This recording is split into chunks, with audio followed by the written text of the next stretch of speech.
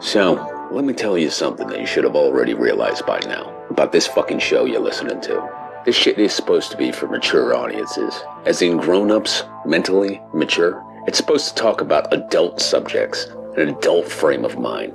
It's not fucking that at all. This is two emotionally regressed, broken half-wits pretending to offer insight on movies. All they really offer you is an endless sexual perversion and a laundry list of personal paraphilia issues. You can make your own choices in life, but you have to choose this as entertainment. You know you're better than this. You have to know you are better than listening to Cinema Psyops.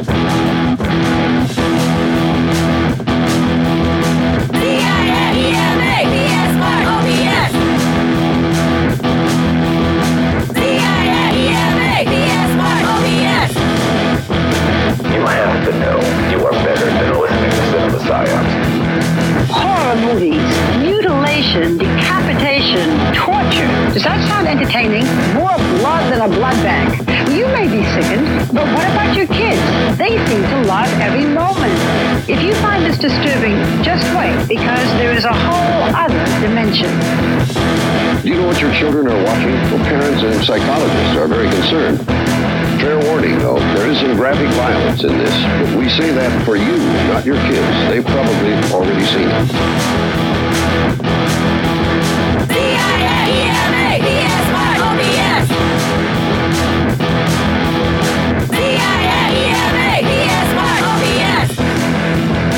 You have to know you are better than listening to Cinema Psyops. I like gore. I love blood and guts and stuff, you know. It turns me on, you know, ever since I was a little kid. I love the feeling of being scared, you know. Kids call them slasher or splatter movies, and they get together to watch them at Gross Out Parties. The movies are extremely violent, sexually provocative, and have graphic displays of mutilation. I see them with my friends, and we see who can keep their eyes open the longest. Slumber Party Massacre. That was a classic. This guy just goes around killing people. That's the plot of all scary movies. C-I-A-E-M-A P-S-Y-O-B-S C-I-A-E-M-A P-S-Y-O-B-S You have to know you are better than listening to Cinema Psyops. Kids get the movies from the horror section. Most of the violent movies are rated R and aren't supposed to be seen unless you're 17 years old. Others are made directly on videotape and bypass the rating system altogether. C-I-A-E-M-A P-S-Y-O-B-S C-I-A-E-M-A P-S-Y-O-B-S C-I-A-E-M-A P-S-Y-O-B-S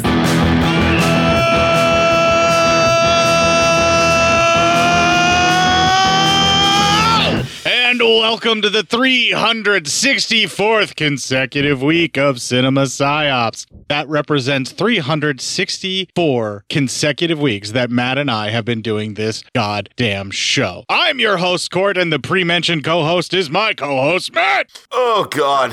What the hell's happening? Did you know my resting heart rate is panic attack? It's real nice. Well, that's because you live in a constant state of panic attack, my man. I really do. It is not probably the best. Especially right fucking now. Jesus Christ, my man. Yeah. I have nothing else to say other than a 21-ton Chinese rocket's falling to the sky. We don't know where it's going to land. They can't control it. Cool. The world is just at the brink of falling apart. But let's talk about this fucking movie, man. Funny you bring it up in such a way. The new theme that's coming up next year pretty much acknowledges how the world has gone to shit and is really dour and all of that, because it's something we can't even fucking ignore on this show anymore, pretty much. It really isn't. It just think of we had a pretty normal world starting this show. And sort of. I mean, Trump hit office pretty much like right after we started the show. Did Trump take office right after we started the show? Yeah, it was like about we had 2 a few years. No, it was like maybe 2 years in, and then it happened. Okay, but still, so we had 2 years of doing this show. Things were relatively normal. Well, there's other podcasts that are significantly older than ours, and they had like a really great run. Like if you started when podcasts started and you had like normal years where you could do that from the entire time that podcast started, like decades ago now, practically, you know, there are some shows that are like 15 and 16 years old plus, dude. Jesus, yeah. I mean, no, I understand that. I'm just saying, it's weird to think how we started this relatively, in a normal world. And now it's just a few short years later, it's a pile of shit. Well, you also have a little bit of Chicken Little to you because of your anxiety and stuff. Where the slightest little thing and it's instantly death. You do tend to say that. I definitely do. That is a fact. But as far as climate change goes, it's definitely not something that anybody could really deny unless they're being really just antagonistic for the sake of denying it, essentially. Or they just really are that ignorant and they can't see exactly how things are starting to accelerate. I mean, Mother Nature's pretty much cut the brake lines and slammed the foot on the accelerator with a middle finger at all of us. Yeah, pretty much. And we earned it. Yeah, I mean, I don't know what else to do about it other than just try to plan and make my life as comfortable as I possibly can right now. Because, I mean, we all have a very small amount of time left to where we can try to be happy. So let's just do the best with that, including the rest of this fucking show, you dour motherfucker. You started this horse shit. I'm just commenting on it. Well, okay, so we've been doing this show for 7 goddamn years now. 7 years? This is the final episode of year 7. We will be doing this show for 8 years once this episode is completed. This will make it 8 years that we've done it. We've gone through 3 presidents on this show. Yeah, sadly, we kind of have. Yeah. Dude, let's do the stuff that people really came here to hear now. Yeah, they didn't come to hear us talk about my anxiety and all this horse shit. Well, right, but I'm just saying, you do tend to have a little bit of a Chicken Little, and it's evidenced on the previous 363 shows that you do tend to have that. You admit it, you are reactionary about a lot of things where, like, the slightest provocation in Eastern Europe, and you're like, World War III! You've done that, you know? The closest you came to being right was the Ukraine thing, but, but I don't know how that's going to turn out, so I'll just shut the fuck up about that. Anyway, what the people want to know is how we feel about Sadako compared to Keiko, because this is the Versus episode. We finally made it. There we go. And there's also a little talk we need to do about actual Versus movies anyway, because this goes back to like Monster Meetup days in Universal, a Versus movie. It's a pretty traditional thing in the horror film genre. And it's not 100% unique to horror film, but it's certainly done the most, I think, in film or movies for the horror genre. Now, okay, we kind of know how we stack up, but we're like Ring 2, Ring 1 for like liking them the most, basically. Ring 2, Ring 1, or the original Ringu, or what have you. And then, I can't remember how it went for like, I think the Sadako 3D, we both actually really liked and were surprised by, but we really disliked the Sadako 3D 2. Yeah. Sadako 3D 2 was just a fucking mess. But yeah, we were relatively pleasantly surprised by Sadako 3D. Yeah, and that's a pretty late one in the series. But, you know, we go to like Spiral, which was made at the same time as Ring, and that one was just, I know I was very harsh on it, and I really did not enjoy it, and I didn't like where it was going, and I was very just kind of dour about it when we covered the movie. But I mean, even coming from the disappointment of watching it and just having it be such a bummer after trying to watch the other one and realizing they released it at the same time, and then finding out that it's closer to the actual books, and then even speculating the source material if I'd even like that at this point. You know, the virusy thing, all the stuff that The Ring tried to do, it's one of those deals where it swung for the fences like hard, you know, pointing out and saying, yeah, this is going to go out there into the outfield. You know what I mean? Like it's calling a home run, right? On everything it's trying to do. and it swings and it misses more times than it hits. The ones that hit are absolutely home runs. But I'm thinking, like, can you think of any one that actually was a true home run to you besides Ring 2, Ring 1, and then maybe Sadako 3D, the first Sadako 3D reboot we both really liked? That was kind of close to being a home run for me. It was at least enjoyable enough compared to the other ones. But like, I don't remember like any of the other ones. Like the Ring birthday thing that took us back to the original story that, you know, shows how Sadako became Sadako. There was some interesting things on that, but I remember just being kind of like, yeah, it's just a movie. It's at least it wasn't this one, you know, like Spiral, which I really disliked. So that's what we have 3, right? 3. Can you think of another one besides those 3 that we both actually liked, other than they were just mild disappointments? No, I can't think of anything other than those. All right. Those 3. Yeah. Yeah. So we've got 4 films in a row that all punched hard and fucking landed that and was like a single knockout blow, you know, one punch out, you know,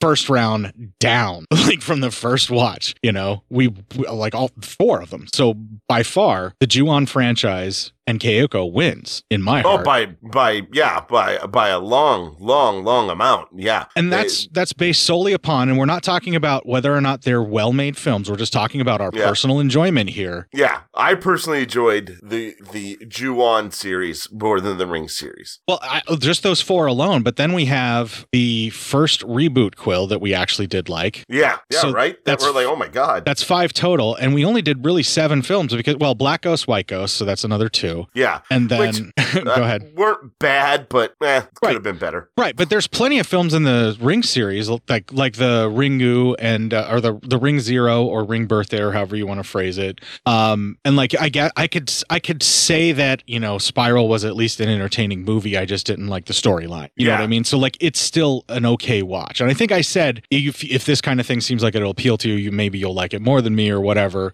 Even though I was being really harsh about it when I admit that. But what I'm getting at here is like the Black Ghost, White Ghost is still like on par with it. It's a movie. It was like an okay watch, but the worst Ring movie was still worse than both of those to me. Yeah, I agree. The Ring Sadako 3D 2 was pretty much the worst one in the series, I think. Yeah, it was really bad. That was bottom level. Yeah. And like I agree. The lowest of the low for the Ring movies for me was way lower than the lowest of the low of the Ju-on movies. Yeah, they had 2 fucking misses, but they still landed punches so much better on all the rest of the series that they still win, right? Yeah. I mean, these movies were released in the same year. They were shot pretty much around the same time, I would assume, and they really didn't have a whole hell of a lot to do with the franchise or the series in any way, shape, or form. They just tangentially, visually give you some clues. And it's really, after coming off of The Grudge 2, which was probably the strongest made and scariest film of that franchise. They really amped it up for Grudge 2. It was really good. Or Ju-on The Grudge 2, I should say.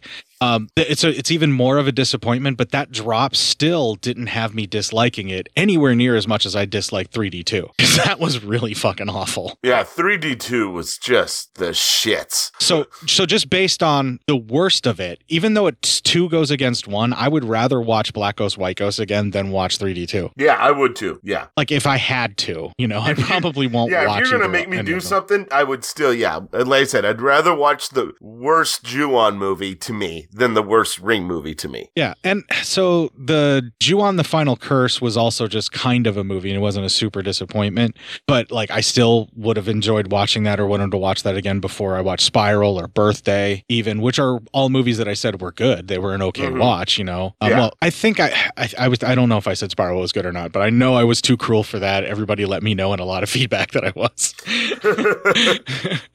Which I seldom do. I'm usually the one that is like super fair, but sometimes, folks, my disappointment gets the better of me. I am only human, right? Yeah, right. So, I mean, you know, like, I can't really think of all of the Ring movies off the top of my head, but I'm just kind of comparing, you know, when we didn't write it down, because why do that? It's easier just to kind of hash it out here and try and figure it out. And I think that's just how you and I work better anyway. I think so. Yeah. Just try to talk it out, find out what the fuck we all are thinking around here. Yeah. Well, and if you can think of another metric on how to compare them, that's great. We'll give you your, you know, how we feel about that. But I mean, we compared the worst of each franchise to say which one we think is better, or we enjoyed more. I should say. We compared the films we enjoyed the most in the series and went by the count wise. And they're a pretty equal series of movies. I mean, I think there might be 6 of the Sadako flicks, maybe, you know, if there's less. Maybe there's more Grudge films. I can't, like I said, I'm not counting them off the top of my head, and I don't really want to fucking remember them anyway. Yeah, right. No, I'm having flashbacks here of just talking about them like this. Right. So what I'm getting at here is no matter how you compare it, there is more to enjoy. There's definitely more in the franchise that we liked and could remember from the Ju-on ones. And they're 5 for 7 versus 3 for who knows how many fucking movies in the ring, because we don't even want to go through the litany. Yeah, right. We're just like, no, thank you. I'll walk away from this. Right. And that doesn't take away from the Ring series in any way, shape, or form. Those films were just not all for us. But there was definitely, even the lowest budget of the Ju-on films still found some craftsmanship to them, and they weren't just using the fact that they didn't have a budget to be cheap. And it's weird. It really is. Yeah, right. I think we're good for comparing them. So now we're going to get to the actual monster versus thing. I know this pablum's a little bit longer, but it's the final episode of the year, so cut us some fucking slack. Yeah, come on. Sometimes you gotta have a lot more pablum. So versus, I mean, we're talking, goes all the way back to like Frankenstein meets the Wolfman, you know, then the monster mashups that were like the House of Frankenstein, House of Dracula, that kind of thing where they would tag up all the monsters and bring them together. That's been around for a really, really long time. I mean, even Godzilla versus Kong was, been done in like the 60s and stuff like that. When you have 2 characters, you have 2 separate fandoms that may intermix that are always going to ask the question, what if they fought? Yeah. Right? What? I mean, everyone has always asked that question of all the classic horror stories. What if Jason Voorhees fought Michael Myers? All that shit. Right. And you still kind of ask that. And you kind of wonder how anybody's really going to do if you just throw Godzilla into the mix in this monster bash, because like he's just going to fucking win. Yeah, right. Whether somebody helps him by setting off a nuclear bomb to like supercharge him before he goes to battle the big baddie or whatever it is, Godzilla's always going to win. Godzilla wins. Yeah, that's just what happens. Except for in the Godzilla versus Kong, because Godzilla was still the bad guy in that one. But that's not the point I'm trying to make here. Yeah, because Kong was the good guy. God damn it. You have certain expectations in a monster mashup. If you're watching Frankenstein meets the Wolfman, you need the Wolfman stuff before he bashes into Frankenstein to feel like a Wolfman movie. Yeah. You need the Frankenstein's monster stuff to feel like Frankenstein movies that existed before that. And then when you mash the 2 together, you need to have a sort of collage of the similar style of filmmaking, and you need to give each of the monsters their due. If you set up pathos, you need to be using that stuff. Like, for instance, the poem that's from the Wolfman, someone should still say that about the Wolfbane blooming somewhere in there. Larry Talbot always needs to say, why can't you help me, whenever he's around, Yeah. That sort of thing. And when Frankenstein's monster is ready to finally battle the Wolfman, you need to fucking see them going after each other with some acrobatics and crazy shit. They got to get there, man. And you got to get all the good shit in there to appease the fans. Right. And pretty then much. So you fast forward a little bit, and then we're going to have to talk about Freddy versus Jason, because anytime you have 2 head-to-head horror characters of like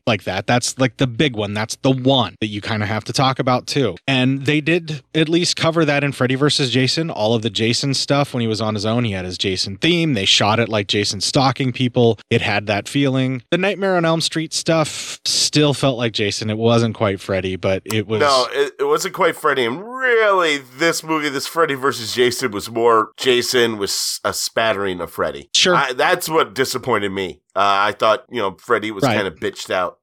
Okay. But they also, for them to be able to fight, all of a sudden, Freddy starts doing martial arts and things that he's never done before to fight. Right, yeah. He really doesn't get to fight Jason in the dreams very much. Or he fights him once mind. Before he figures out exactly. Yeah, he does. He just pretty much defeats him right off the bat, because all he has to do is drown Jason him. right off the bat. Yeah. He figures out what he's scared of, water, which I never knew Jason was scared of water, considering he spends a shit ton of time in it. Right. I think they make...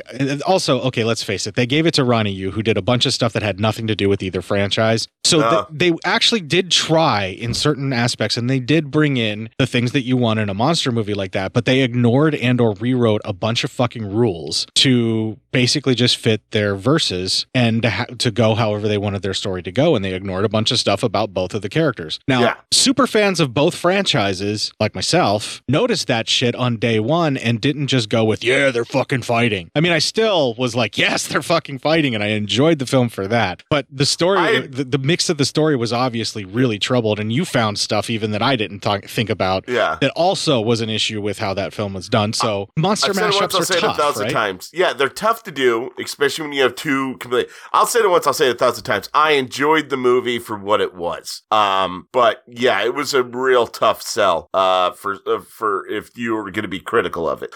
Well, you have mashups do things that people are automatically not going to like. Yeah. Now you take very serious franchises from Japan that are both curse-based, and you have a lot more possible pitfalls, I think, than even just two characters who could physically fight it out. These are two supernaturally powered beings that fight in very different ways. And how are you going to try and represent that in film? And are you going to follow what should be the rules of a monster mashup versus? Because the people that are coming there are going to be either for side A or side B. And you need to have elements from both side A and side B actually satisfied. You can change things a little bit to fit, but you need to satisfy side A and side B for how their characters would act and react and do certain things. And if you don't do that, you're going to automatically fail your mashup because the people that are going there to cheer on those characters are going to get disappointed probably. It's more likely going to happen. And also, how are they actually going to fight? What does the versus actually mean? How are they going to get this to work? Because Freddy versus Jason did a little bit of a hack where they just basically took a dreaming, stunned, and tortured Jason to his home field advantage and woke him up so that he could take Freddy out of the tree. And then the heroine pulls Freddy out, and there you go. And then we got Ninja Freddy. Which, he does fight a kid who knows martial arts, and he can be in dreams, and he knows how brains work. So, yes, maybe he somehow studied in the Orient and all of that time. Sure, whatever. But we're not reviewing that film. I'm ready to move on. What I'm getting at is what they're trying to do here with Sadako versus Kyoko. They are already setting themselves up for mild disappointment at best. Yeah, but I don't want to, I'm not burying it, so. No, actually, now you are burying it. When you don't bury the lead, you just say what you're thinking. I'm going to bury the lead on this one so we can do the review, and then I can talk about it. Yeah, absolutely. But what I want to stage this as is that's kind of how you're going to go. Is this going to be a successful versus film? And that's how I want to review it. Like, do we find it enjoyable, and does it work in that context of the previous verses that we've discussed? This is about the most intelligent thing you're going to get from us in year 7. Yeah, this is about it. The rest is all just about dicks and shit. Clip. All right, and with that, we're going to play the new owner and proprietor of Legion, Kevin's intro for the Legion Patreon giveaway. We'll have the Legion Patreon ad, and right after that, I didn't have time to get it during the recording, but I'm going to play it for you folks. I'm going to try and get another all-female lineup Japanese band, or maybe recycle another one right after this. Yeah. Hey everyone, this is Kevin. As many of you probably have heard, Bo will be heading back to school to become a teacher. Congratulations, Bo. As such, I'll be taking over the reins, managing and spreading the good word of Legion Podcasts. To kickstart things off, as an added thank you for patrons in June, Legion plans to have Steam code giveaways for current Patreon backers. A random person will be picked from the Patreon every other week or twice per month, and the winners can choose from the available Steam codes. Thank you so much for supporting Legion Podcast. You can reach me on Twitter or the Legion Discord group. My username is @LonelyBob. See you around. This'll keep you quiet. Oh, hi there. I didn't see you. You call me cutting a new show. I'm Bo Ransdell, and I'm one of the many creators you can find on Legion Podcasts. I said quiet! My fellow podcasters and I work hard to bring you the best in horror podcasting, but that comes at a cost. Wouldst thou like to live deliciously? Not that, but also yes. No, what I'm getting at is that there are server costs, costs for good microphones and software for editing, all the things that make our shows, fun to listen to. And you can help. If you're enjoying the shows on LegionPodcasts.com or in the Legion Network available on iTunes and Stitcher, just about anywhere you can download a podcast, really, you can help us out and get a little something for your trouble at patreon.com/Legion Podcasts. For just $2 a month, you get a pair of movie commentaries exclusive to Patreon, and for $5, you can also join us for a monthly screening of a movie. All of that available on patreon.com/Legion Podcasts. We appreciate it, and thank you for listening. Now, back to the cutting room.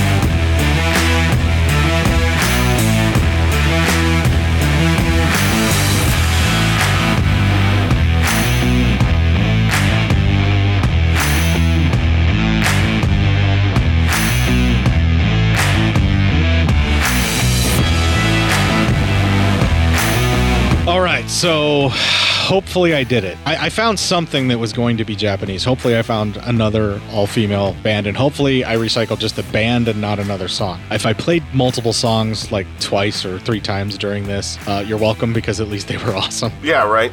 Congratulations. You got to hear some cool shit. Yeah. And after this episode, I'm not going to be playing Japanese music all that much, so Matt's going to be feeling very deprived and have withdrawal. Yeah, I think that sucks. Why are you doing that to me? Because we're now moving away from serious Japanese film and horror film from Japan, like we've done for the past 30 some odd fucking episodes, it feels like. I mean, it feels like it's been our entire summer. There's another thing that I've been doing our entire summer, but I won't bring that up just now because we need to do the review for Sadako versus Kyoko. All right, Sadako versus Kyoko. The first 20 minutes, and we're back to this now because there's no more separated stories. First 20 minutes starts with social worker visits an old lady, finds the old lady dead. It looks like she hung herself tried to choke herself out with an electrical cord. Then all of a sudden the VCR starts playing the tape, and Sadako appears behind her. We cut to a couple of friends at university. They're kind of in a class, and their professor is talking about many different urban legends. And he, of course, talks about the murder house, and he talks about the tape being the most interesting known to him. They have changed some things in the movie. The tape now kills you after 2 days instead of the 7. And it seems like there's a few urban myths about how you can get rid of the curse, but mostly it seems like you just can't get rid of the curse anymore is what they're saying. Yeah, you're just done. See you later. Have fun. Yeah, we'll talk about the changes that are a little bit different, a little bit more in depth when we hit the end of the 20 minutes. Yeah, right. Later on at lunch, one of the girls, Natsumi, asks her friend Yuri to convert her parents' wedding tape to a DVD for their anniversary. And Yuri, of course, being a good friend, agrees. Then we cut to a family is moving into a new house, and their daughter, Suzuka, who's a high school student, is there, and as she kind of explores, their new house is right next to a very closed down, dilapidated, and fenced in murder house. We know what that house is. Everybody can tell what that house is. Yeah, we all know that's a murder house. And what's really cool is while she's walking past the gate, you can see it if you really pay attention. The gate is like hardwired shut. Like there's a ton of wire wrapped around the entirety of the center part of the gates. Yeah, they want people the fuck out of there. Listen, that's just not the place for you to fucking go. So, judging by the appearance of the house and the way the gate is set up, I think they're trying to give us the original Kyoko and Toshio house and the original storyline is my belief just from the way that this appears here. Yeah, I agree. Yeah, okay. Totally. And we can get into it more at the 20 minutes. I'm sorry. I just wanted to state those couple of moments because I really, they obviously are doing the Kyoko shit really well so far. Somebody's playing favorites here is all I'm saying. So, yeah, right. Yeah, so far. Later on, Yuki and Natsumi, they go to like a thrift store to buy a tape deck. After Yuki hands it off to Natsumi, she realizes she has black hair in her hand. And she was like, what the hell? Oh, and they complain about how fucking filthy the tape machine is, but they're buying it because it's the cheapest. But it's not just the cheapest. It's one of the only tape decks you can actually fucking find. Yeah, there's like another one, but it's too expensive, I think. Yeah. Yeah, maybe. But yeah, they talk about cost, and then they talk about how, hard it is to even find a tape deck nowadays. Which they're not fucking wrong. Yeah, right? I mean, can't be the easiest thing to do. That night, they find a tape that's already in the tape deck, and they decide to play it. However, Natsumi doesn't really want to watch it. She's kind of nervous about it, but Yuki's like, come on, let's watch it. We're going to have fun. And the tape starts playing, and we see we're in a dilapidated building, but then it cuts to Natsumi watching it, and Yuki actually gets a text message. So she actually starts looking at her phone and doesn't watch the tape, and what we see is Nat watching the tape, getting freaked out, and then the phone rings after it gets done playing. Her cell phone, the girl who did watch it. Cell phone rings, only hers. And it's a really bad noise. And then as Nat kind of freaks out, Yuki hugs her, and Natsumi looks up and sees Sadako standing there, and then she's gone. Later on, we cut back to that shop, and a girl who works there is telling the owners that she sold the tape deck that has the cursed tape in it. She actually says she watched it 2 days ago and even got a phone call, but it was just some random number, just good timing, and everyone has a good laugh. And then she thinks she hears something. Well, the husband-wife owners, they're talking, and they all of a sudden see she's missing. And as they look around, all of a sudden she appears above them and leaps to her death. And we'll just end that for the first 20 minutes there. All right, so the Sadako rules that changed, I think, is to make her more of an immediate threat, because this is an hour-and-a-half movie, and they have to do 2 monster franchises, have people discover it, bring you back into the world of the 2 monster franchises, then have them verse. Agreed. There's a lot on this movie's shoulders, so the shortcuts they're clearly taking on Sadako here. And I feel like they're like, I think the Kayoko franchise is much bigger and people like it much more, so let's just beef that one up and really go for that one, and Sadako will just kind of bring in. It feels like that's how the treatment is going thus far. And I don't even mind them changing it to 2 days. No, it makes it more... help move this along. Yeah, by doing the changes that they do here, they make it 2 days, then they make it automatically immediate. 2 days, and it's going to happen. There's no way that you can make it. It's immutable. It's a fact. Once you're cursed, you're fucking cursed, and she's going to come and take you. And anyone who tries to stop that or gets in her way, she's going to fucking murder them. Like, that's the way this one is set up. And it makes her much more vicious and much more terrifying, because they're setting her up to be the one that should be getting defeated, because she's the one that that's coming for people first, basically. Yeah, and it's crazy because she's also they changed the tape too. Yeah, but we'll get into that later. They changed the tape like for a couple of the movies. Yeah. This one, what I think they were getting at is, if you remember the last time we saw Sadako, she was trapped in the fucking basement of that hospital now. So I think that's where she's coming out of now. It's not the well anymore. She's in the basement of that hospital. Maybe, or the school. Was it a hospital or a school? Yeah, I don't. Whatever. Whatever. Why they changed it doesn't fucking matter. It's just that this is now the new video.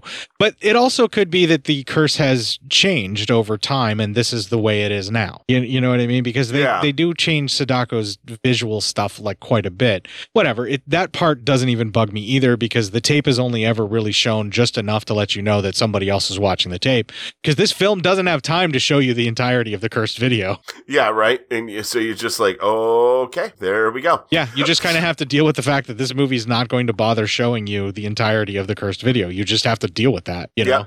And it's completely different, and the 2 days in the curse and all of that. So the Kayoko side of things, though, they're definitely taking their time, and they are making the Ju-on Grudge movie the style that you would expect from a Ju-on Grudge movie. Now, they have sped it up a little bit, but the way that they did it is they're just shortcutting it, where like anybody that's moved in there has been dead, and then they've just closed this place up and wired it up, and it's officially a haunted house that no one goes in anymore, except for idiot kids. Yeah, except for dumbass kids who apparently just can't learn anything. Right.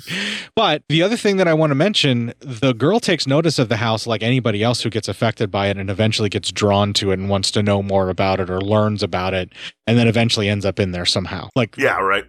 All of the rules for the Ju-on stuff has definitely been followed. And the only thing they've really modified is the Sadako stuff, because A, she's probably been off the market for a really long time, and B, she's also lost in popularity compared to Kayoko. So they're just, I think that's why they're doing it. Just because like most of the people are going to be there for Kayoko, so they're beefing up her side of things versus Sadako's, is what it feels like. Yeah, that's That's not a lie at all.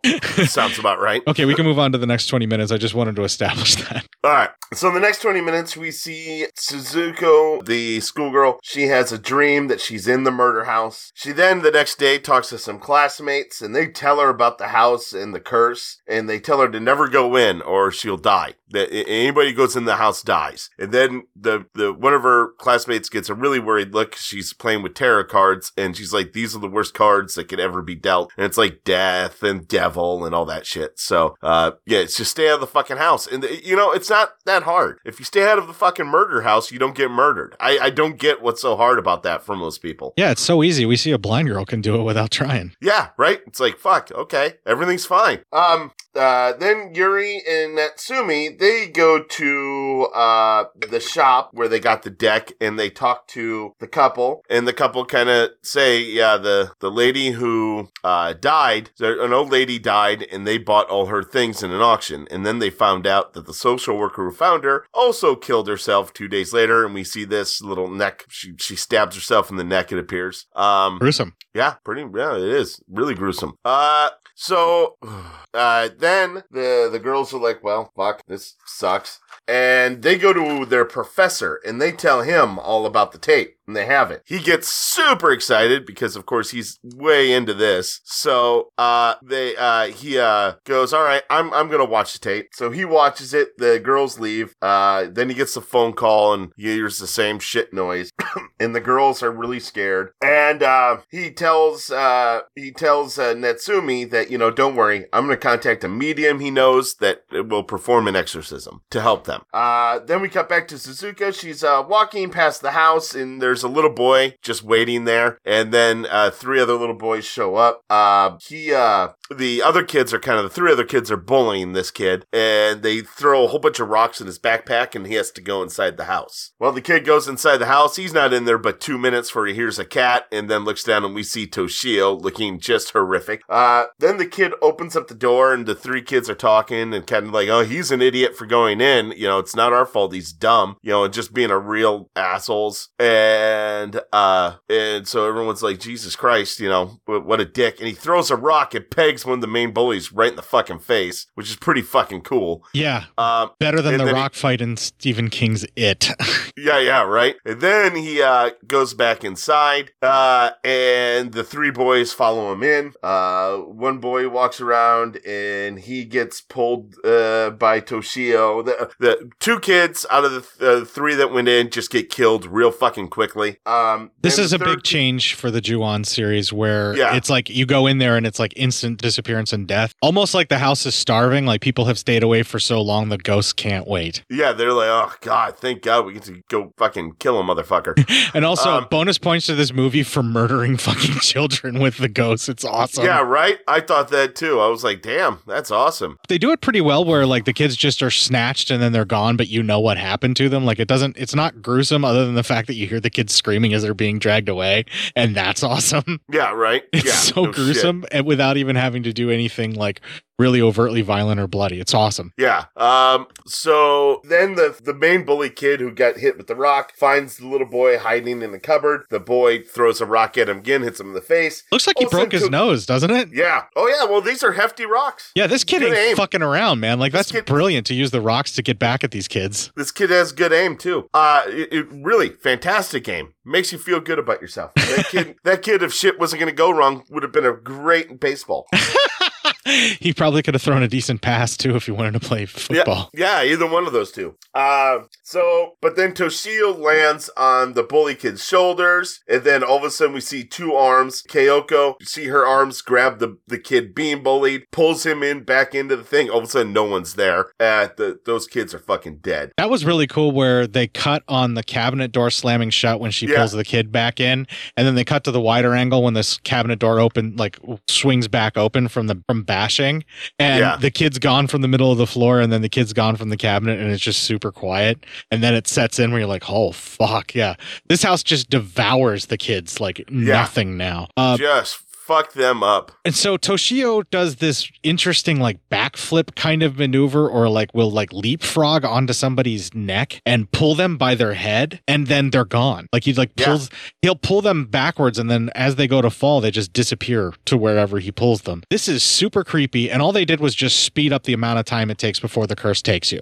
Yeah. But at the look at the house, you just kind of wonder if maybe, like I said, it's starving. Like this curse has not been fed in a really long time. So it's just grabbing things instantly, you know? Yeah, right. It's just like, all right, well, this is, I guess, what we got. Or the reverse is that it's become so powerful now. The only thing that they've done is they are not saying that you can have the curse go outside of the house to get your family as well. Like they don't acknowledge that it can be passed on if you're taken in front of someone or anything like that. It's just literally you go into the house, you're gone. Yeah. That's the only real big change with the Ju-on stuff. Otherwise, feels pretty much the same as all the other stuff that we've seen in the Ju-on series. Again, they're paying very serious attention to the Ju-on stuff and playing real fast and loose with the Sadako stuff. Yeah, exactly. But I loved this whole scene, though. It was great. It was a great way to start this shit. The kids going into this thing and being taken in the haunted house made me love this film. Like, I told myself after that scene, I'm like, you know what? I don't give a shit what happens in the rest of this movie. I will defend this scene because this was really well done. You know, I didn't like this Toshio as much. I don't think the kid was that great, but they just changed him up enough to where they made him fucking acrobatic. I like that he's meowing again, so we know exactly which version of Keiko and Toshio we're going with. This is the original timeline where they were brutalized. They do take something from the American timeline and say that Toshio was drowned with his cat.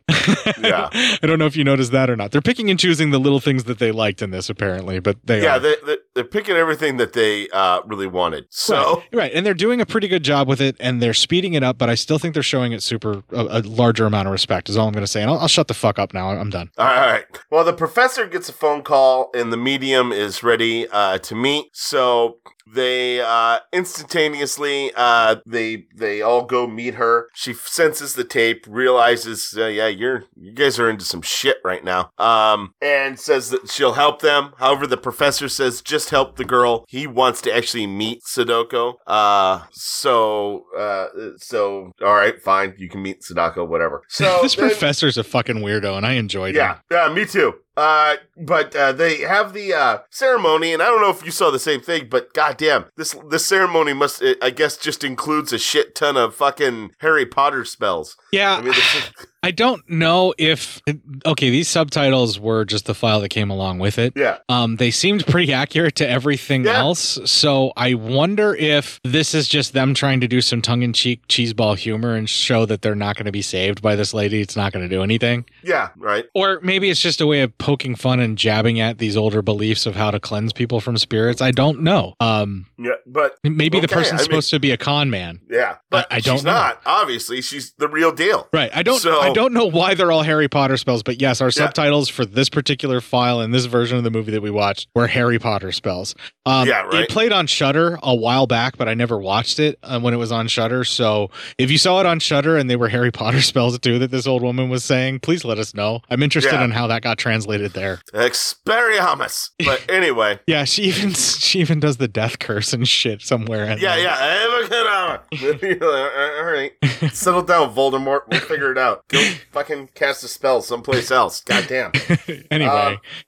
Somehow this horse shit thought that works. was fucking hilarious. Somehow this horse shit works. She recites Harry Potter spells and it works. So they start doing they start trying to exercise Nat, and apparently that means waterboarding her and slapping her around a little bit. Well, they make her chug. It's not like they... But they also dump water on her.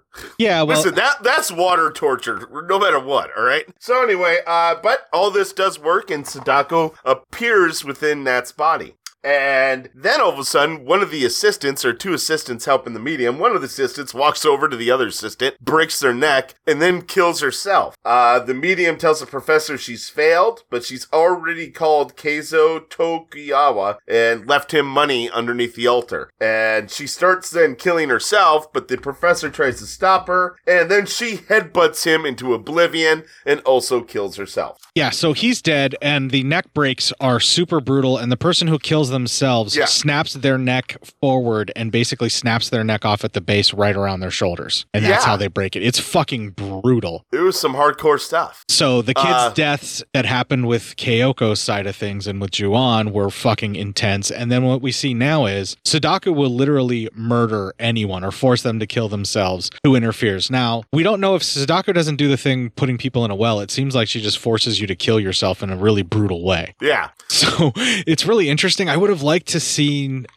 where they get that well treatment where they just animated over their face where all of a sudden the two assistants just rotted. Yeah, right. And then the old lady was starting to get that stuck in a well rot scream face too, you know? And like the guy tried to stop her and then it basically she headbutted his head flat. Yeah, I know. It really digs into like some severe extreme violence stuff. And I think they're just trying to just bring in the crowd and get people to enjoy it. They're just trying, I mean, it's obviously going to be more gratuitous deaths. So. Right. And so I don't mind that they're doing it this way, but it is completely different than any Sadako version we've seen before. And they're really playing very fast and loose is what I've said earlier, and this is evidence of it. I liked what they did here, where she's basically like a failed exorcism, and everybody is forced to commit suicide or gets their head smashed in whenever they try to stop the people doing the suicide thing. But it just feels like it's like, well, this one completely failed, and now you're going to bring in some hotshot to take care of it. What the fuck?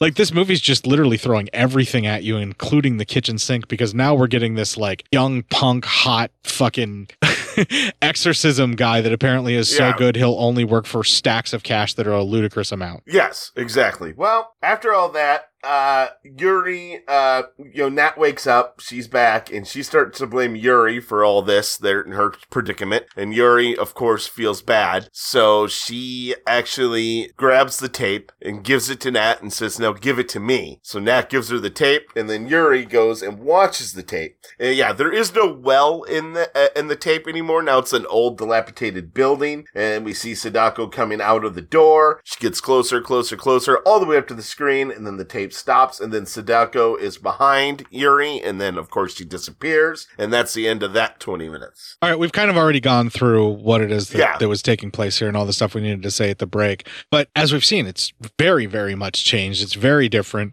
and Sadako now just comes out of a doorway and then comes up to the screen, and then you see that again before you die is I guess what they're doing, and then that's how she comes out of the TV for you.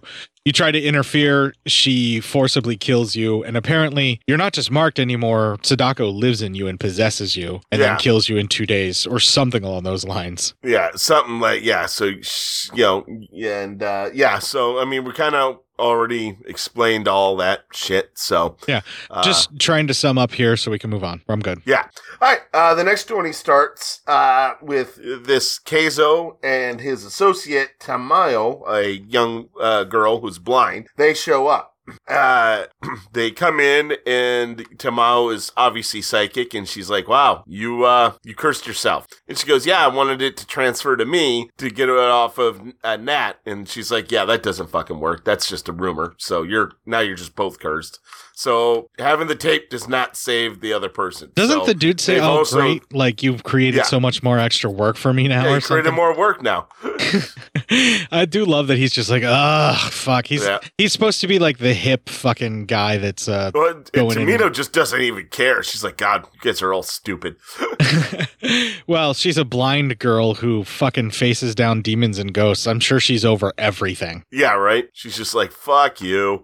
Basically. But so he then grabs Nat and he draws some of the Sadako spirit. Not all of it, but some of it. And he puts in a bag and it's moving. And then he does some hand movements that looks like a cross and it calms it down. This stuff was kind of lame. His hand movements and everything. The film gets real corny here, right with the first exorcism and the Harry Potter shit. And then now this makes you really think maybe they did mean to put the Harry Potter shit in because this is over the top on purpose. Yeah, I didn't mind it. I didn't mind his little movements. I thought he was kind of cool. I liked his character. Yeah, maybe I'm just an old curmudgeon who just wants all these kids to get off his goddamn lawn. I mean, but you know what? You can't be blamed for that because, sometimes I want all these fucking kids off my lawn. Okay, I'm glad it worked for you because that shit didn't work for me. Yeah, I don't know why. I like these two characters. I thought they were actually really good. So the only thing I don't like is his hand movement bullshit. The other stuff I was into. It's just his hand movement thing was like, oh my God, that's corny. Yeah, I got you.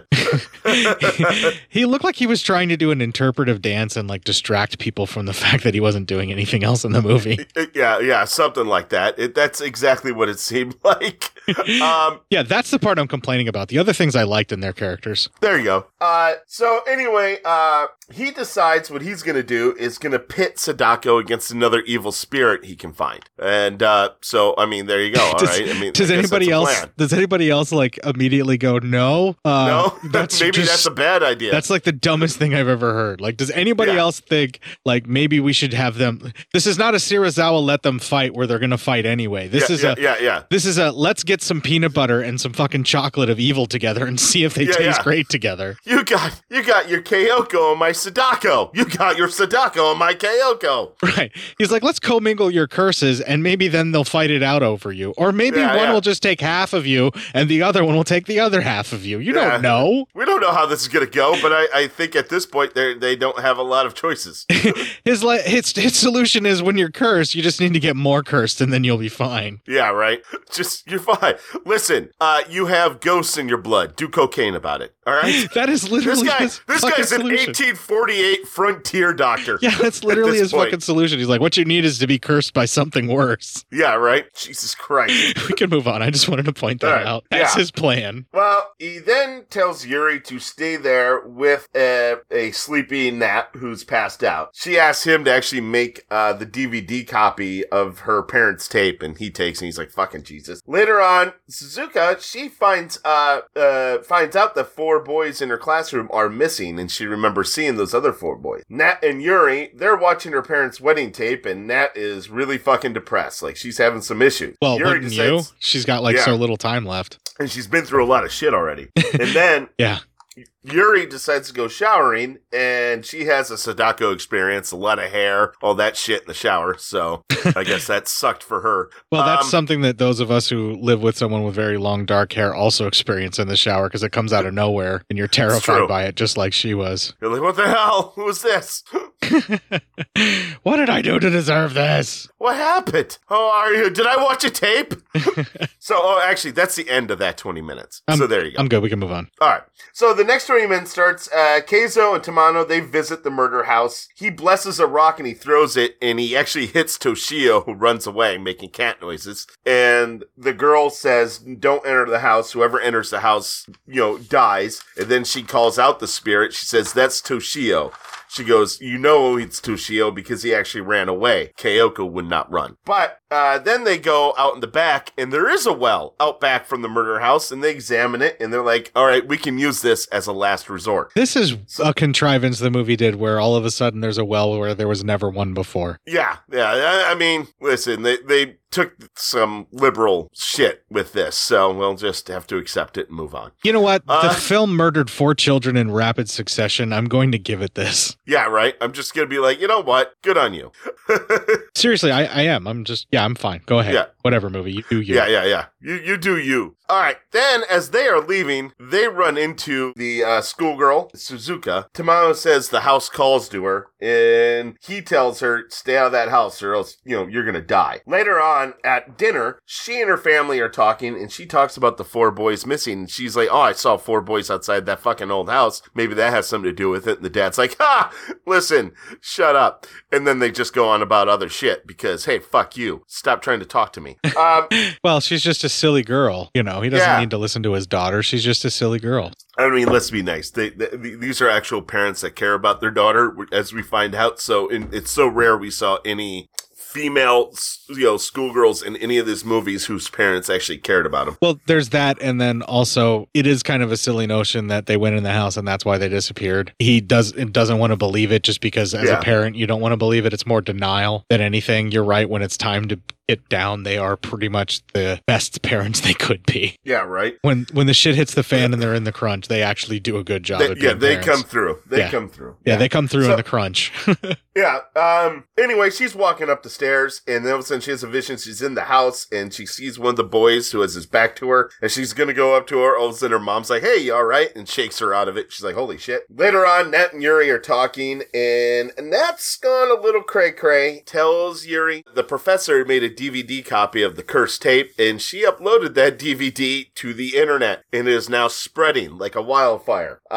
She basically is reacting how most people would react, where they're like, well, if I'm going to die, I want to take others with me. Like, it's a real petty thing. And then she realizes what it is that she's done, but it's also too late. Yeah, because she does remove the video, but not before everyone copied it and sent it off. Then Nat asks Yuri, hey, let's kill ourselves together. And Yuri's like, what the fuck are you talking about? And so then Nat throws her down, locks herself in a room, and gets ready to hang herself. The only unfortunate thing is Sadako shows up, and she's like, nah, bitch, you're mine. If anybody's killing you, it's me. And goes up to her, and by the time Yuri gets into the room, Nat is dead with scary face. Holy fuck. It was a pretty good scary face, too. That looked pretty horrific. I love that this Sadako is so vengeful that she will not let you kill yourself before she takes you. That's nuts. Yeah, right? She's like, fuck you, bitch. That's one of the changes they made. Yeah, that's one of the changes they made in this version of Sadako I like. So then Tamayo and Keizo, they're checking out the dead body as they got back, and Tamiya senses that the schoolgirl is in trouble. Suzuka is then sitting in her room. She looks over into the house and sees one of the little boys in there. So she goes to check it out. Mom and Dad hear her leaving, and they kind of are following her.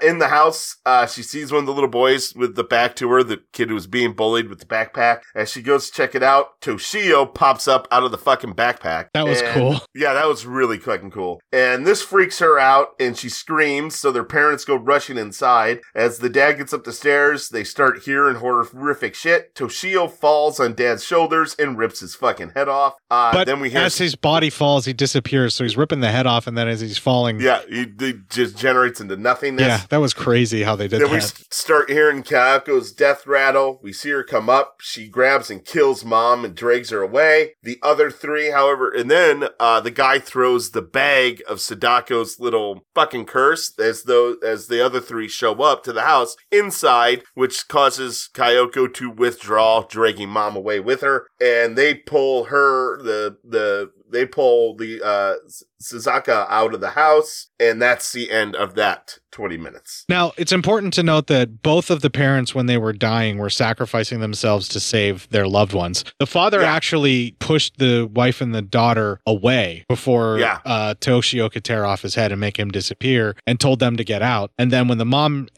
fell and took the daughter down with her, as Kayoko was crawling up on top of the mom shoved the daughter away and told her to get out and run. Yeah, right. And like that did happen in that succession. So I wanted to point that out because we were talking about how they are really good parents when it comes time for the crunch. And the father knew he was doomed, but found a way to try to save his wife and daughter by getting them to go away in the moment that they had while he was being taken. You know? And then the same thing the mother did to try and save the daughter before the hair thing made Kayoko drag the mom away and disappear.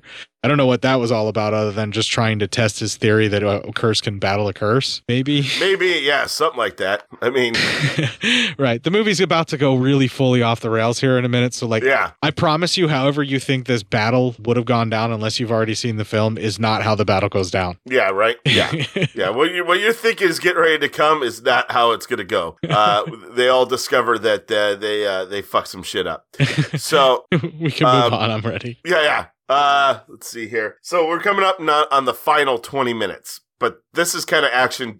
We went through this really fucking quick, didn't we? Well, yeah, it's pretty. It's an hour 38. Yeah, it's pretty straightforward shit. Pretty straightforward flick. It's no biggie. Yeah. The final 20 though, it's gonna have some shit in it. So that's not bad. Yeah, once the action gets going, it does get some stuff, but it's not the kind of battle you were expecting. I promise you. Yeah, right. It's not what you're thinking. And it gets fun here.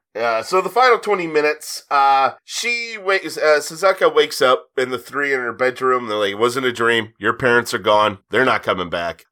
Sorry about, all that shit. But also, you are cursed too. She's still coming for you. It's Yeah. just going to take a little longer because you got out. so they kind of tell her what the plan is, that they're going to have Yuri go into the house and Suzuka go into the house together, and they're both going to watch the video again so that the two curses, because the curses are always going to try to stop anyone from even hindering their ability to kill. So that's what happened to the medium and their assistants. They didn't watch the video, but they still, killed the people but Sadako's never going to stop trying to kill the people who watch it, and she'll always try to stop anybody from stopping that. So the two spirits are going to be like, well, we want to kill him. And the other one will be like, no, I want to kill him. And it's going to become a thing. This is how Constantine actually defended his soul from actually being taken into hell. He sold his soul to multiple principalities in hell to the point where they were, he either made some kind of a deal or they all wanted to collect him in some way, shape, or form. He did this so that he wouldn't go to hell because too many people had a claim on him.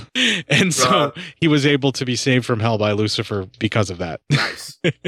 Right. Because he didn't want the war in hell over who actually got to collect Constantine was the whole thing. All right. Yeah. This is basically what the guy is trying here, where he's like... he's just trying to cancel everything out. Listen, you've got two curses that cancel each other out. Yeah. Two negatives somehow make a positive in this. I don't think that he realizes that sometimes when you subtract from an already negative number, you just have a bigger debt. Yeah.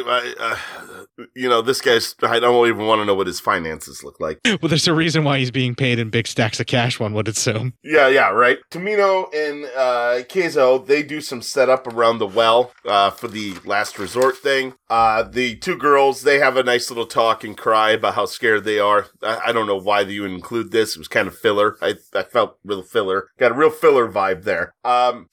It has a filler vibe to it because it's two girls expressing emotion and making you uncomfortable. Not really. It's because that hasn't been something the movie has done at all about expressing emotion, and it's just been about horror. But it just felt like they were like, wow, this is about an hour and 30. Let's add 8 more minutes to it with this scene.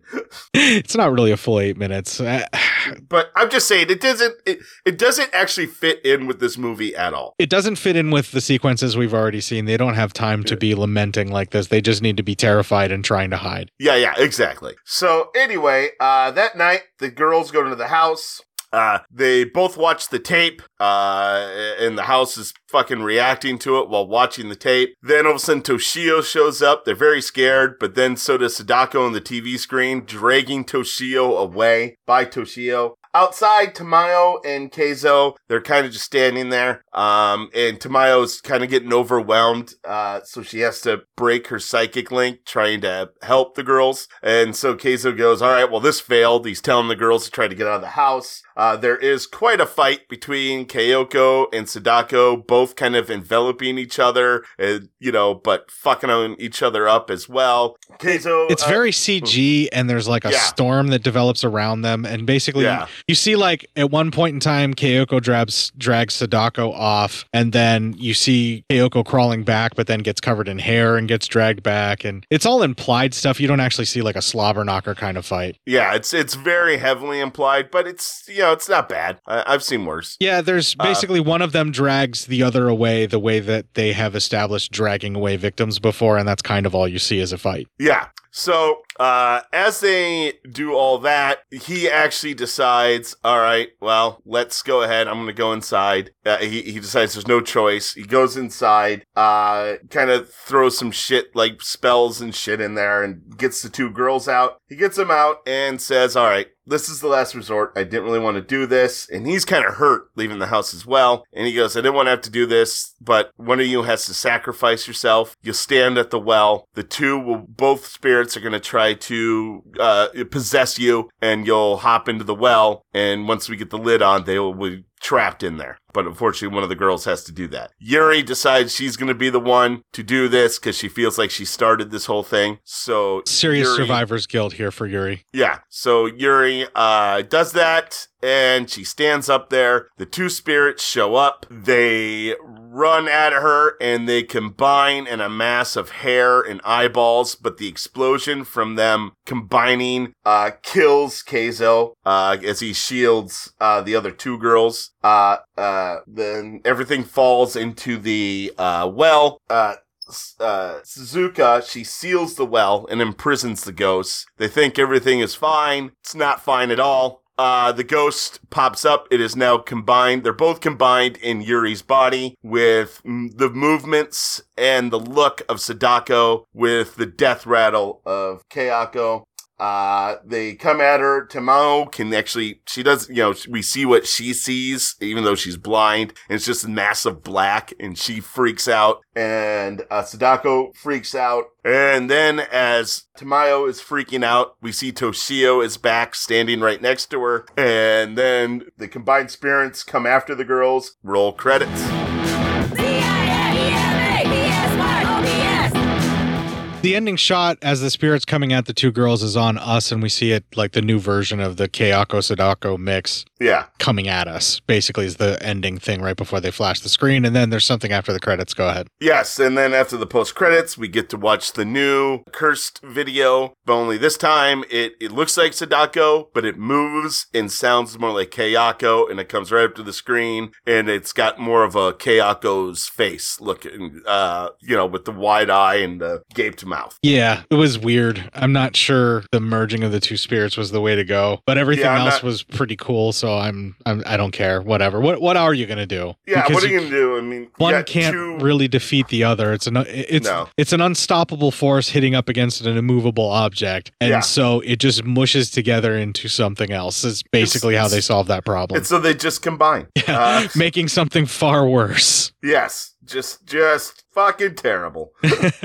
As anyone with serious anxiety will tell you, this is how fixing things ends up feeling to you. Or no matter what you do, it just keeps getting worse. Yeah, that's exactly how I'm a person with anxiety, so I will tell you that. Yeah.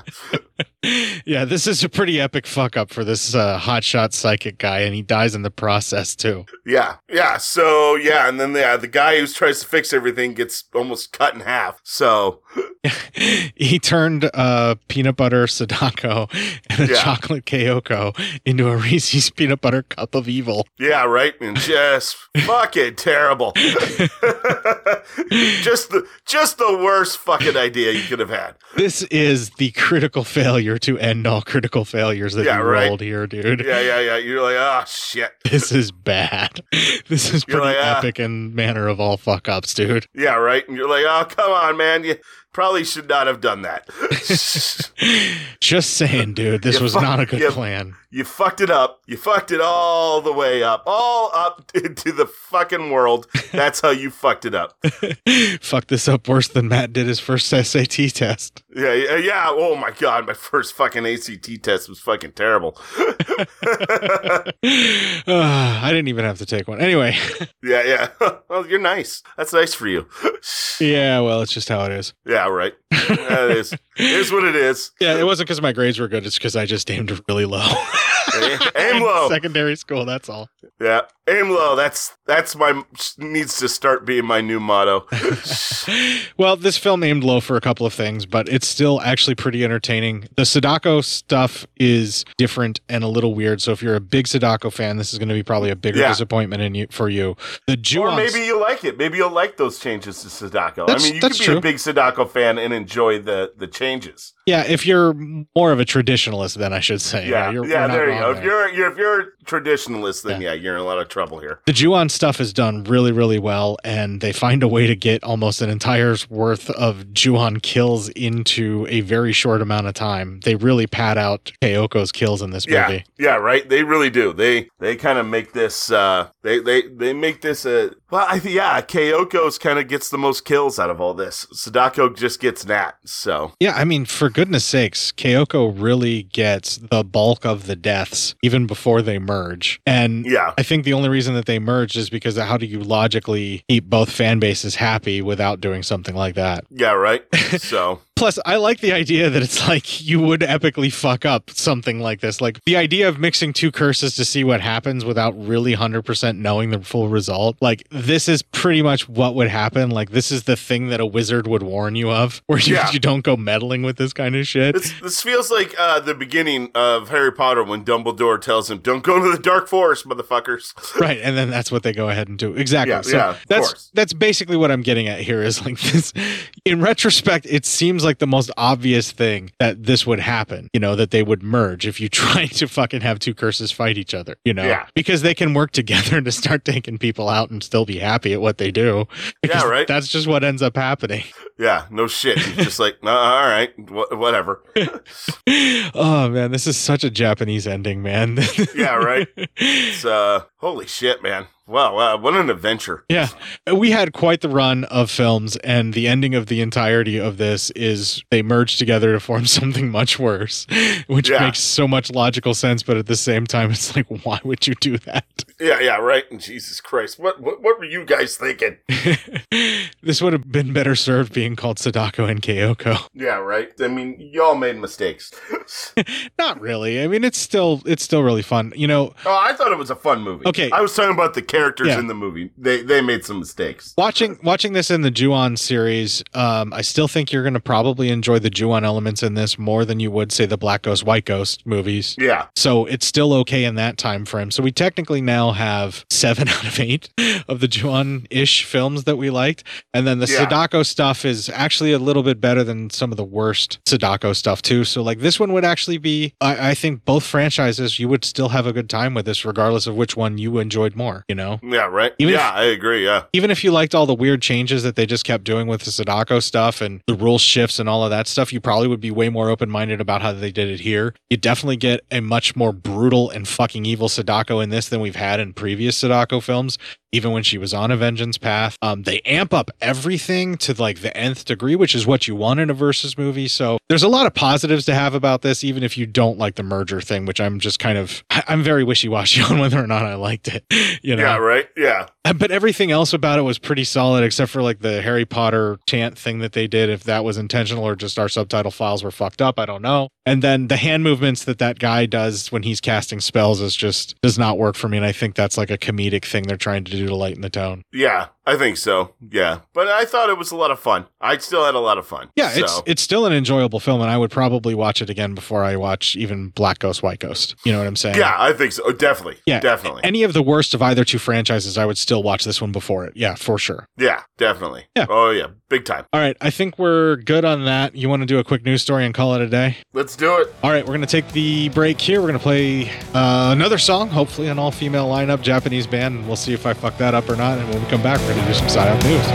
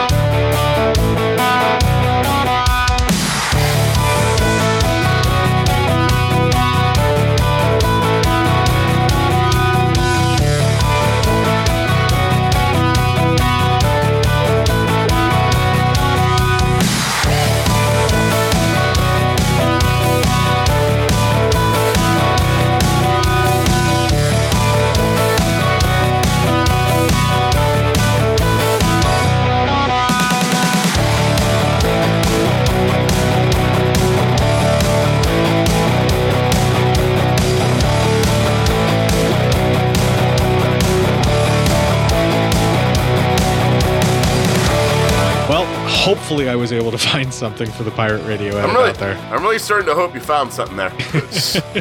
Yeah, we're really starting to hope it all got together. Yeah, I don't know if we were able to pull it together for this fucking episode or not. We'll see. We'll see how it turns out and if I have my shit together enough to actually do this. But instead of whether or not we're speculating how good or bad the song is that's playing underneath this fucking diatribe that we're padding out the episode with, why don't we just give the audience what they want and give them some PSYOP news?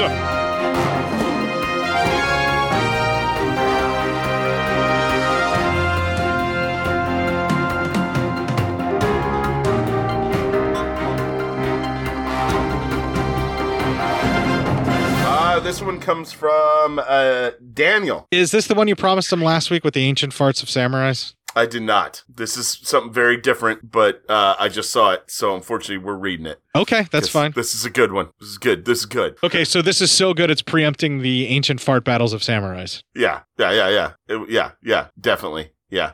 Anyway, morgue assistant uses testicles from corpses to help win annual spaghetti cook-off. Someone accused this of being satirical. I think you'll find in the comments. Yeah. Oh no. Oh, yeah, I think it is satirical. Fuck. All right, well, never mind then. Well, it's a satirical article, and it's a very well-written and tricked Matt satirical article, too. Yeah. All right, well, then never mind. Hey, all right. We've done it before, and we've just admitted it later, and I'm just telling everyone that this is a satirical article. Should I even read it? I mean, you can still read it if you want to. It's fucking satire, people. We need to tell you that right off the bat. This isn't real, but let's see how well it's actually written to make you believe it could be real. All right, let's do that. Carterville, Illinois. Linda Anders, 41, had been a participant in Carterville's annual spaghetti cook-off for the last 12 years. In those dozen years, the highest she has ever placed was second, and Linda knew second was just the first loser. For 2022, and lucky contestant number 13, Linda used a secret ingredient that she was sure would give her the extra edge and earn herself a blue ribbon she so desired. Yeah, this is clearly satirical because look how well it's actually written. Like someone's trying to paint a story for you. Somebody's really tried to throw it on there. So yeah, reporters of actual Crime Beat do not write this well. That's how you can tell it's a fucking satirical article. Yeah, right. It's just like that's the Crime Beat reporters just give you the facts and don't fucking get really flourishy like this. Yeah, right. So, what the fuck? It's fine. It's just I just want to make everyone know that it's satirical and this is how you can tell. We're teaching them as we're reading it. Go. Yeah, all right. Anders worked as a morgue assistant for the county Williamson, and for the 11 months lead up to the cook-off, Linda collected the testes from deceased adult males. She would slice them, dice them, and sew them up without attracting attention. Yeah, by this point, I'd be like, yeah, this is definitely satire. And who was going to notice the missing balls of a dead man anyway? The night before the cook-off, Linda was hard at work preparing her sauce and dropping balls. The next day, when the judges went around tasting all the contestants' entries, her table had the most attention. Judges were going back for second helpings, something that they had never done with her previous entries. The time for judges to crown a winner was soon approaching. One judge went back for thirds, only there would be a problem on that third plate of spaghetti that would derail all of Linda Anders' dreams. That problem? A prosthetic testicle. The judge chomped down on a meatball, and the silicone rubber testicle filled with saline exploded in his mouth, and the jig was up. Upon closer inspection of Anders' meatballs, a discovery was made. The meatballs were not meatballs in the traditional sense, but human testicles. Anders was arrested on site without incident. When asked if she would like an attorney, she would only respond by inquiring if she had won the cook-off. Looks like she dropped the ball when it came to quality control. She did not worry about her meals for the next 10 to 15 years, according to sources inside the district attorney's office. Yeah, very clearly satirical the way that it is written. Yeah. Oh, yeah. But there you go. It's closer to someone actually telling you a story like around the campfire than it being a news article ever. Yeah, right. Very much so. Yeah. Which is fine. So we do know it's satirical. We just wanted to read it, and now we are showing you how it was satirical. Yes. And it's pretty well written for a satirical article, actually. Yeah, and it's not bad. Pretty well written. Some good jokes in there. They did some good work. Yes, but also don't believe that it's real, people. Come on. Yeah, that's not real. That's not real at all. I'm not saying that this type of thing couldn't be something that could actually have happened. I'm just saying that in this case, this particular story is very clearly fabricated. Yeah, right. So, I mean, hey, there you go. Let's do the fart battles now. Fart battles. All right. This one comes from, Clips. yeah, right. Linaire? I think it's Linaire, yes. Linaire? Never asked, and now I feel fucking terrible. Yeah, me too. I feel really bad. Legendary fart battles in the samurai era. All of us have farts that bubble through our system at what polite science calls breaky wind or flatulence. By the way, this is from the Vintage News. Yet we look accusingly at other people when we drop one in an elevator, despite the fact that we are contributing to global warming alongside with the cattle that give us a methane in the final act of defiance. However, pretending we are innocent of farts seems like a recent custom when we look at literature down the ages. William Shakespeare was unusually polite when he wrote in the Comedy of Errors, "A man may break a word with you, sir, and words are but wind. Aye, and break it in your face, so he break it not behind." However, Our own Lyndon Johnson was somewhat more direct when he said, Jerry Ford is so dumb he can't fart and chew gum at the same time. So brought the subject out in the open, although whether he dropped one in the Oval Office is, of course, top secret. Rumors abound of military recruits lighting farts on troop trains where this may be socially responsible. This, however, fades into insignificance when we investigate the fart battles that took place in Japan Edo period. Relative peace and stability prevailed between 1603 and 1868. This was a hedonistic pleasure-seeking era when sophisticates patronized poetry and theater, while red-blooded males sought the pleasures of geisha girls in red-light districts. A counterculture developed whereby bum-bearing men engaged in fart battles in order, presumably, to keep the Japanese tradition of samurai warriors alive. It was said the powerful gusts of human wind could break through wooden boards and traverse wide battlefields through the sophistication of Japanese fart technology. This is starting to feel like a satire article, too. This is starting to feel very satire, actually. Students at Cornell University wearing face masks decided to quantify fart velocity in 2009 to develop the fart intensity. This sounds, I don't know, man. I'm dubious at best that this is not satire, dude. Yeah, this feels a lot like satire. This is, It's way too well written to be a factual article. Yeah, right? Yeah, I think we got some satire in here. That's okay. They're still fun. Yeah. All right. So let's see here. They developed a fart intensity detector able to rank broken wind on a scale of 0 to 9 in terms of sound, temperature, and gas concentrations. They discovered the most dangerous farts contain hydrogen sulfide, and the gases move faster when the temperature was warmer.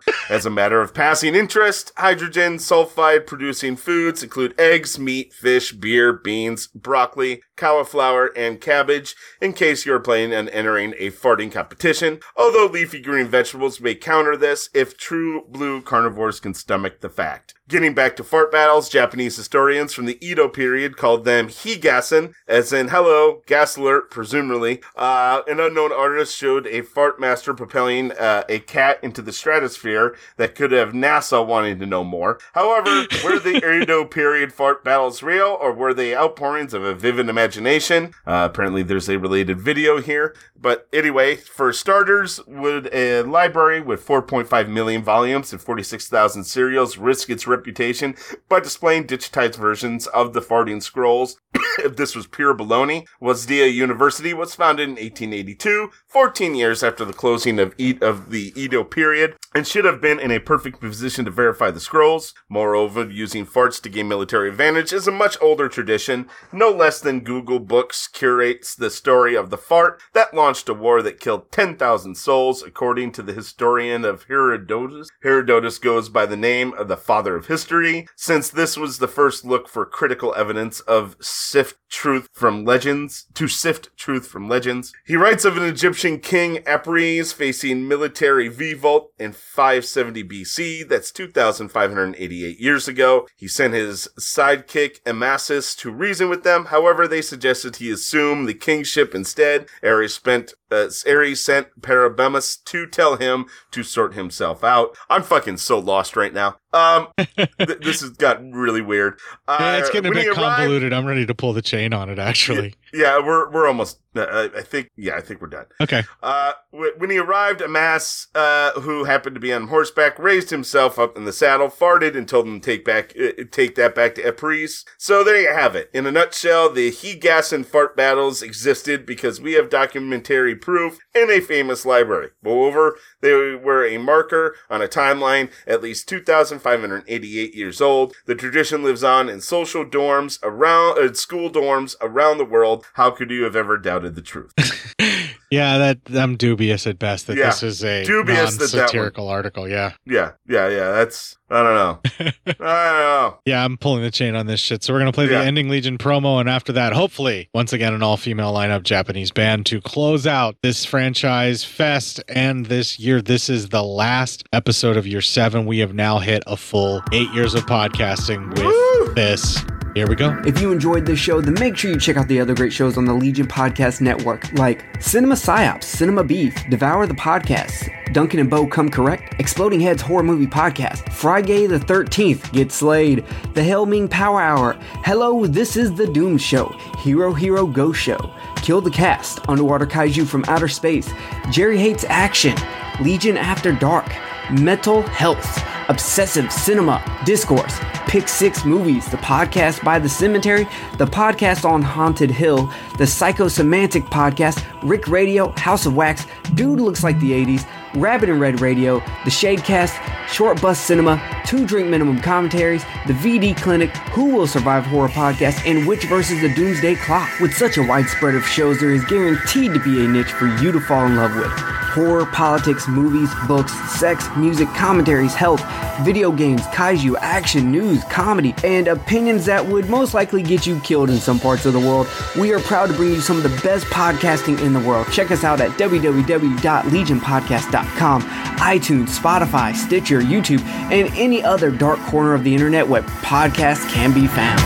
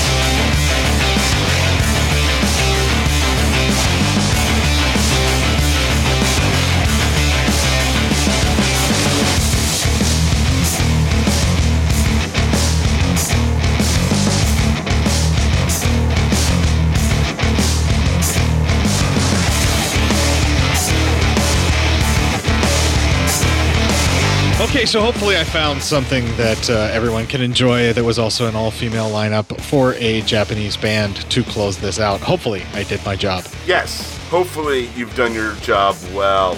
Well, the intro and break sign that you just played will be the last time that we actually will be playing those. So this is the end of that episode. I already have Year 8's done. It's already finished. I already got the theme song done. Yeah. Sweet. In just the nick of time, I was able to kind of just throw something together, and I think maybe the best one yet. Yeah, all right. I guess we'll see. Well, if you'd like to find all the other times that I bragged about that at the end of the previous 7 years, now that we are on Year 8, Jesus Christ, you can find that at legionpodcast.com/cinema-psyops-podcast. I noticed lately on the feed that on my podcatcher, it only goes back to like 63, but the older episodes I think are still there on Legion Podcast. They haven't dropped off. It's just that we've made so many episodes, Matt, that now they don't show up on a podcast feed from a podcatcher. Can you believe that? Wow, that's amazing. Jesus Christ.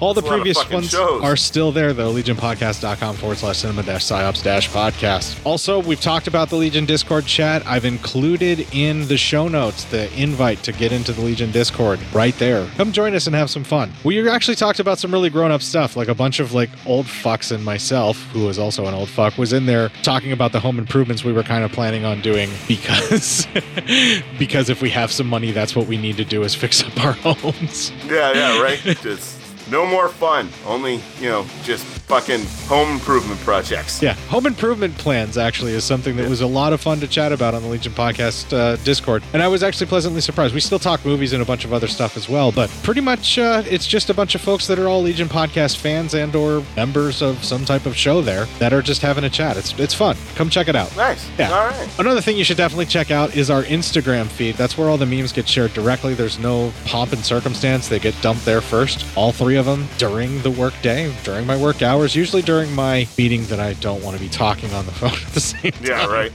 Yeah. Who wants to do any of that shit? It's cinema_psyops, and I won't have to be doing that call, although I'll probably have other phone meetings to do at my new job. I'm leaving my place of work. Yay. Woo, yeah, I heard. Congrats. Yeah, I went a little Kermit the Frog there. Anyway, you can find me on the Facebook group Cinema Psyops. So if things change on the social medias, it's because I'm probably enjoying my job more. Yeah, right. Or I'm so busy that I'm actually wanting to work. I don't know. We'll see how it goes. Facebook groups. However we're doing this. Facebook group, Cinema Psyops, and I am Court Psyops there as well. You can also email feedback to me, cinemasciopscourt@gmail.com, and send me an entire diatribe about how this is the greatest versus film of all time, and I'm full of shit for not liking the merging because it's brilliant. That was in Sadako versus Keiko. Tell me how wrong we were about Freddy versus Jason, how wrong I am about my interpretation of how you should do a versus movie, how right I am about all of that shit, how happy you are. Yeah, there you go. I was about to say, why can't we be right about shit? Yeah, or write a diatribe about how happy you are that I've been doing this for 8 fucking years to keep you entertained. Yeah. Tell us how much you love us. Please tell us how much you love us. Please. Please. Well, while you're out there allowing us to shout into the void without responding like the fucking heartless souls you are, kick the fuck out of this week and make it your bitch.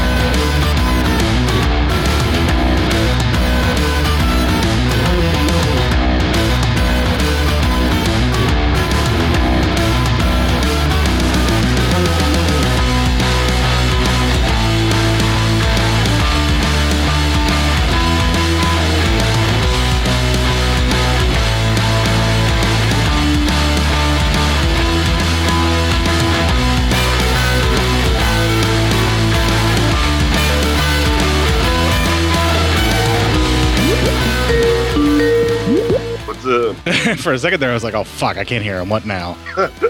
Now what? Yeah. Now what do I gotta fucking put up with? Jesus fucking Christ. Jesus, pal. Pronouns. Okay.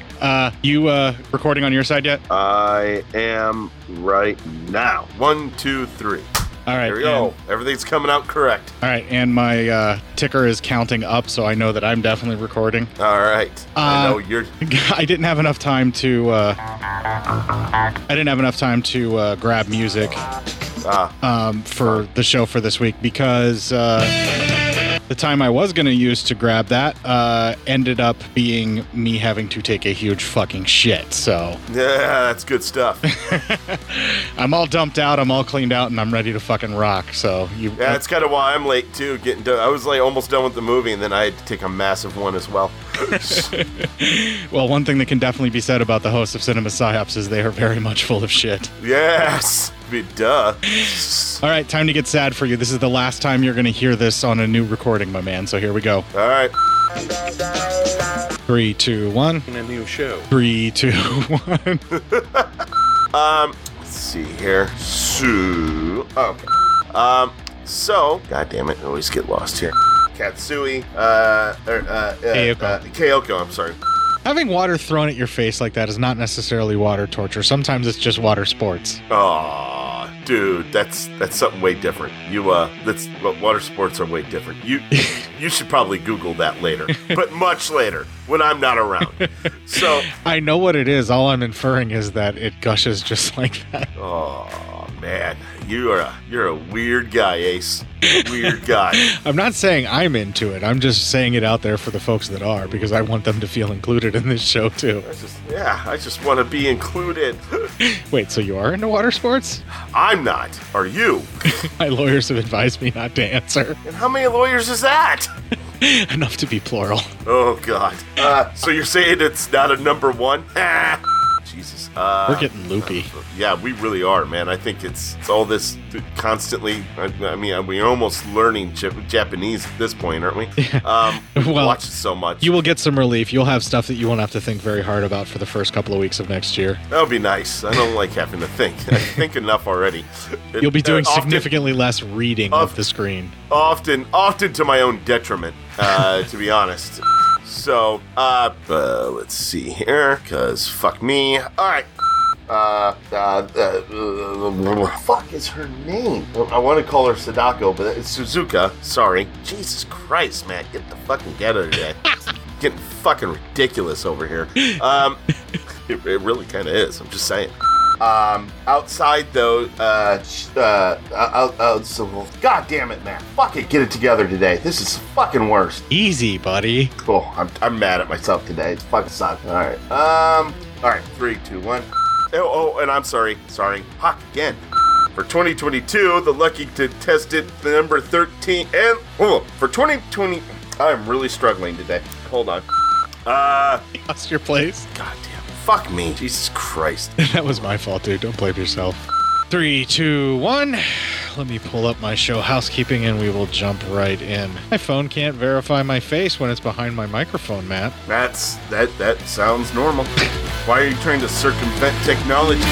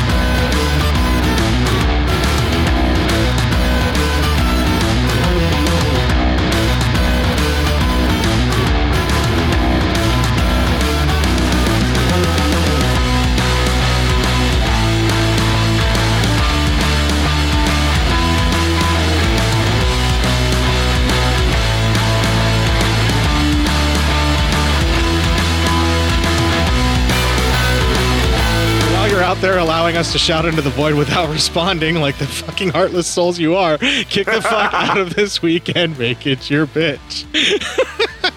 Only way to get through that one. I wonder how many people that's going to sting a little bit when they hear it. I know, right? Oh, you might not be talking about us. Maybe we are. Still recording? Maybe we're not. I don't know. I am, but I have now stopped. That's the end of this fucking year. Yeah, fuck it.